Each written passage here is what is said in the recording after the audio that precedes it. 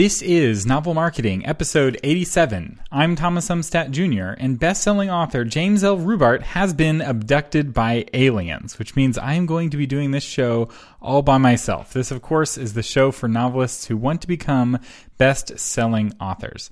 And in this episode, I am going to talk about web hosting. What is web hosting, you ask? Web hosting is where your website lives on the internet. You can think of it like rent. Every website has to live somewhere. The cloud isn't free. Someone's got to pay for it. And typically that someone is you, especially if you want your website to get a lot of traffic. And this is important because if your site goes down or if there's some problem with your hosting, people can't find you. And if they can't find you, they can't buy your book, etc., etc. A couple of stories on why this is important. An agent, a friend of mine, we built his website, but he insisted on being hosted on GoDaddy. And so we left his website on GoDaddy, which is one of the hosts I do not recommend. And this is one of the reasons why. Because of a vulnerability on the GoDaddy servers on someone else's website, he was on the cheap, $5 a month hosting, his website got hacked. And what happened was, 1/3 of people saw his site normally, including him. Every time he went to his website, nothing seemed to be wrong. For another third, though, a virus was downloaded onto their computer. Malware was downloaded. And for the final third, they were redirected to an inappropriate website, a highly offensive, inappropriate website of an adult nature. You can kind of read between the lines. And he's suddenly getting contacted by all of these authors being like, what has happened to your website? I was redirected to this, terrible website. And then finally what happened after a few hours is Google put up a malware warning. So then when people went to his website, they didn't see his website at all. All they saw was this big Google warning if they're on Chrome or on Firefox, and Google wouldn't let people visit his website. His traffic dropped down to zero, and cleaning that off of his website was very expensive, a lot more expensive than it would have been to just get good hosting in the first place. Another story is on the good side, what can happen when you have good hosting. You've heard on this episode in the past, I talked about the blog post that I wrote that went viral. Got 1 million page views in 3 weeks, 3 or 4 weeks. And I was on really high quality hosting. And what happened was that nothing happened. The site ran very fast when there's 100,000 people visiting it in a day. And that allowed me to get the post out, which turned into a Kickstarter campaign, which turned into a book, and the rest is history. If I had been on bad hosting, which is, if I had been on that GoDaddy hosting that agent had been on, my site may not have been hacked, but the site would have gone down because cheap hosting can't handle surges of traffic. A lot of authors are waiting, for the Oprah effect, and they don't know if their website can handle the traffic or not. So in this episode, we're going to talk about the different kinds of hosting and the advantages and disadvantages of each kind. So the first kind of hosting I want to talk about is free hosting. Now, free hosting is nice because it's free. The downside, though, is that typically it's paid for by advertisements that you don't control.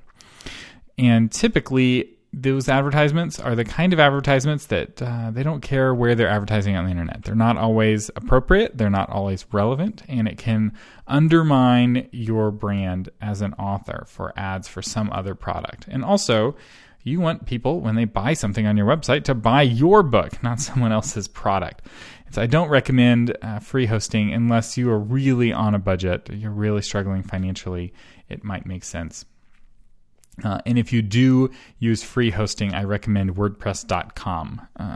You're not going to be able to add any cool plugins because WordPress.com doesn't allow plugins, but it is going to be the right kind of platform. And when you are ready to move to something a little bit more robust, you'll be able to move your website with you. Every other kind of free hosting, your website's locked in, and you can't really move it away in any meaningful, easy way.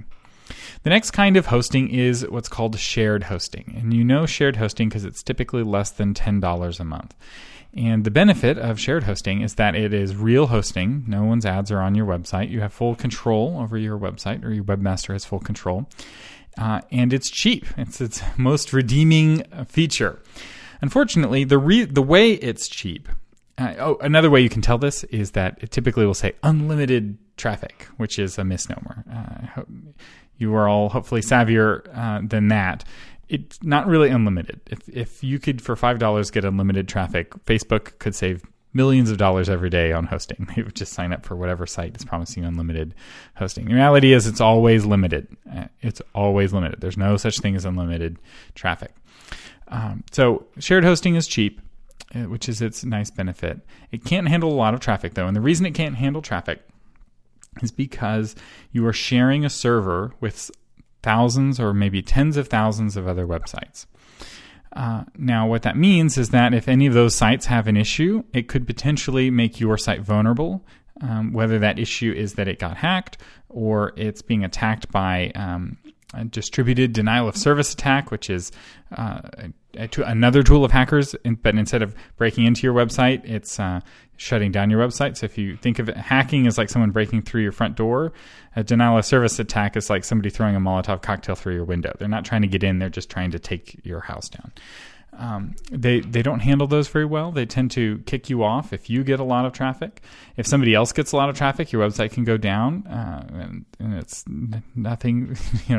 There's nothing you can do about it. And it's also the slowest kind of hosting, often even slower than free hosting. Believe it or not, the free hosts like WordPress.com run very fast servers, whereas the shared hosts often tend to be cheaper. So GoDaddy fits into this category, and pretty much any other kind of host in the $5 to $10 range.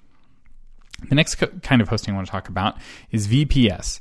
A lot of companies that offer shared hosting also offer VPS hosting, and this is a virtual private server. So the benefit here is that it's more powerful, it's better than shared hosting, it's more expensive, it's harder to use though. The problem with it being a private server is that some of the server maintenance type tasks you are now responsible for. So you have to, you're responsible for updating PHP potentially in the MySQL version and a lot of technical things that most authors really don't want to have to mess with. But it is faster, which is a nice benefit. VPS hosting, virtual private server hosting, can be really, really fast. The next form of hosting is managed hosting. And this is the sweet spot, in my opinion, of value. This is where you've got moderate price. It scales to lots of traffic very well. So when I had 1 million visitors that one month, my site didn't go down. I just got a bill for extra money because there's no such thing as unlimited. And so I had up to 100,000 page views a month, I think, on my package. And, so I had an extra 900,000 page views, and they said it's going to be some extra money. Although I told them, if I upgrade, will you give it for me for free? And they did. So I'm very thankful for that. It's also, what's nice about managed hosting is that they secure your website and they secure WordPress itself. Managed hosting is typically WordPress specific. It's WordPress managed hosting. And it's often the very fastest of all the sections or all the kinds of hosting that we're talking about. The final form of hosting is dedicated hosting. This is where you actually have a physical server. It's the most expensive for sure. It's also the most customizable. But there's really nowadays no reason to have a dedicated host. It's the hardest one to use. It doesn't scale well. And you have to pay someone who knows how to run a Linux box, which is very expensive. So what companies do I recommend? I'm going to tell you the companies that I like and the companies that I don't like. And there's lots of companies in between that I don't have an opinion about one way or the other. If you are going to go with shared hosting, and I know for some of you that's all you can afford right now, the shared host that I like the most, or maybe a better way to say is the shared host I dislike the least, is Bluehost. They have good WordPress shared hosting. It's about $8 a month. They make it look cheaper, but that's just for the first period of time, and then it goes up to about $8.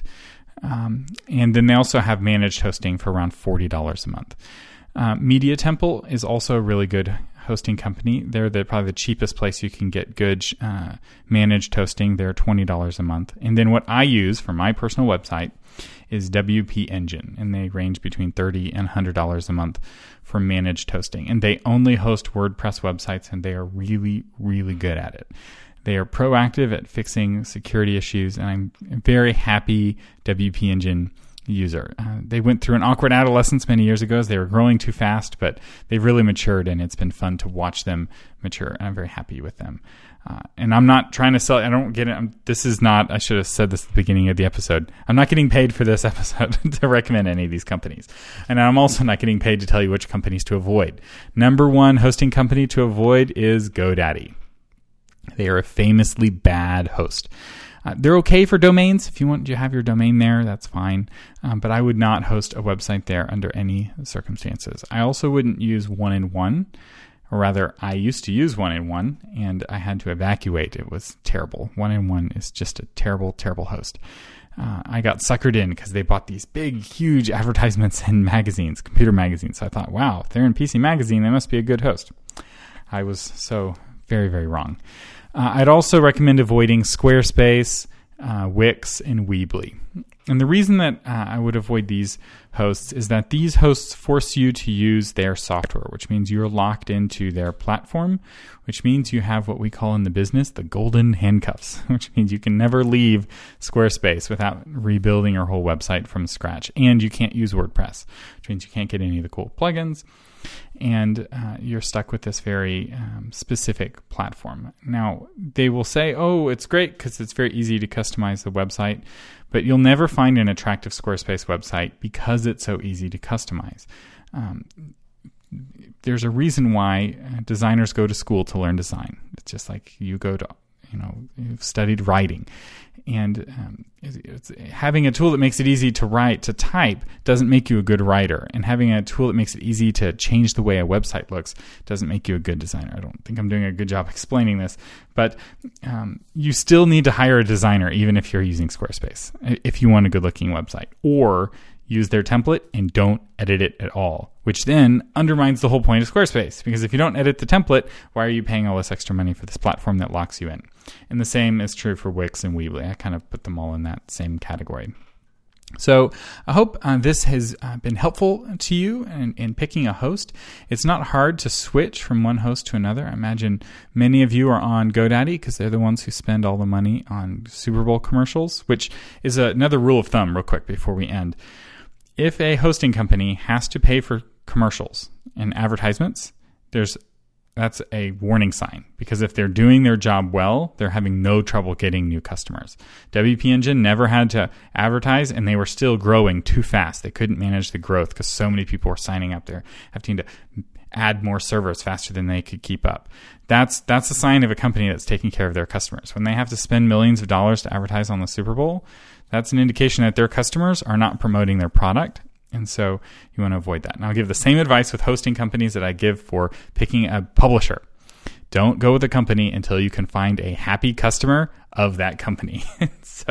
And for WP Engine, you've got your happy customer right here. But I know of people who've been happy customers of Bluehost and of Media Temple as well. This episode of Novel Marketing has been brought to you by MyBookTable 3. It's our new plugin from Author Media. It comes with audiobook mode, children's book mode, international mode, star rating support, and a whole lot more. You can check that out at myBookTable.com. And we have a featured iTunes review from Leah Holder. She says, great podcast, lots of helpful information on marketing your book. And we appreciate your review, Leah, and we appreciate all of you who've left reviews. I hear that it's iTunes reviews is what the aliens are waiting for, and if we get enough iTunes reviews, James L. Rubart will be released from the spaceship prison that he is being held in and will be allowed to walk amongst us once again. You've been listening to Thomas Umstattd Jr. on the Novel Marketing Podcast, giving you novel ideas on how to promote yourself and your writing offline, online, and everywhere in between. Thanks for listening.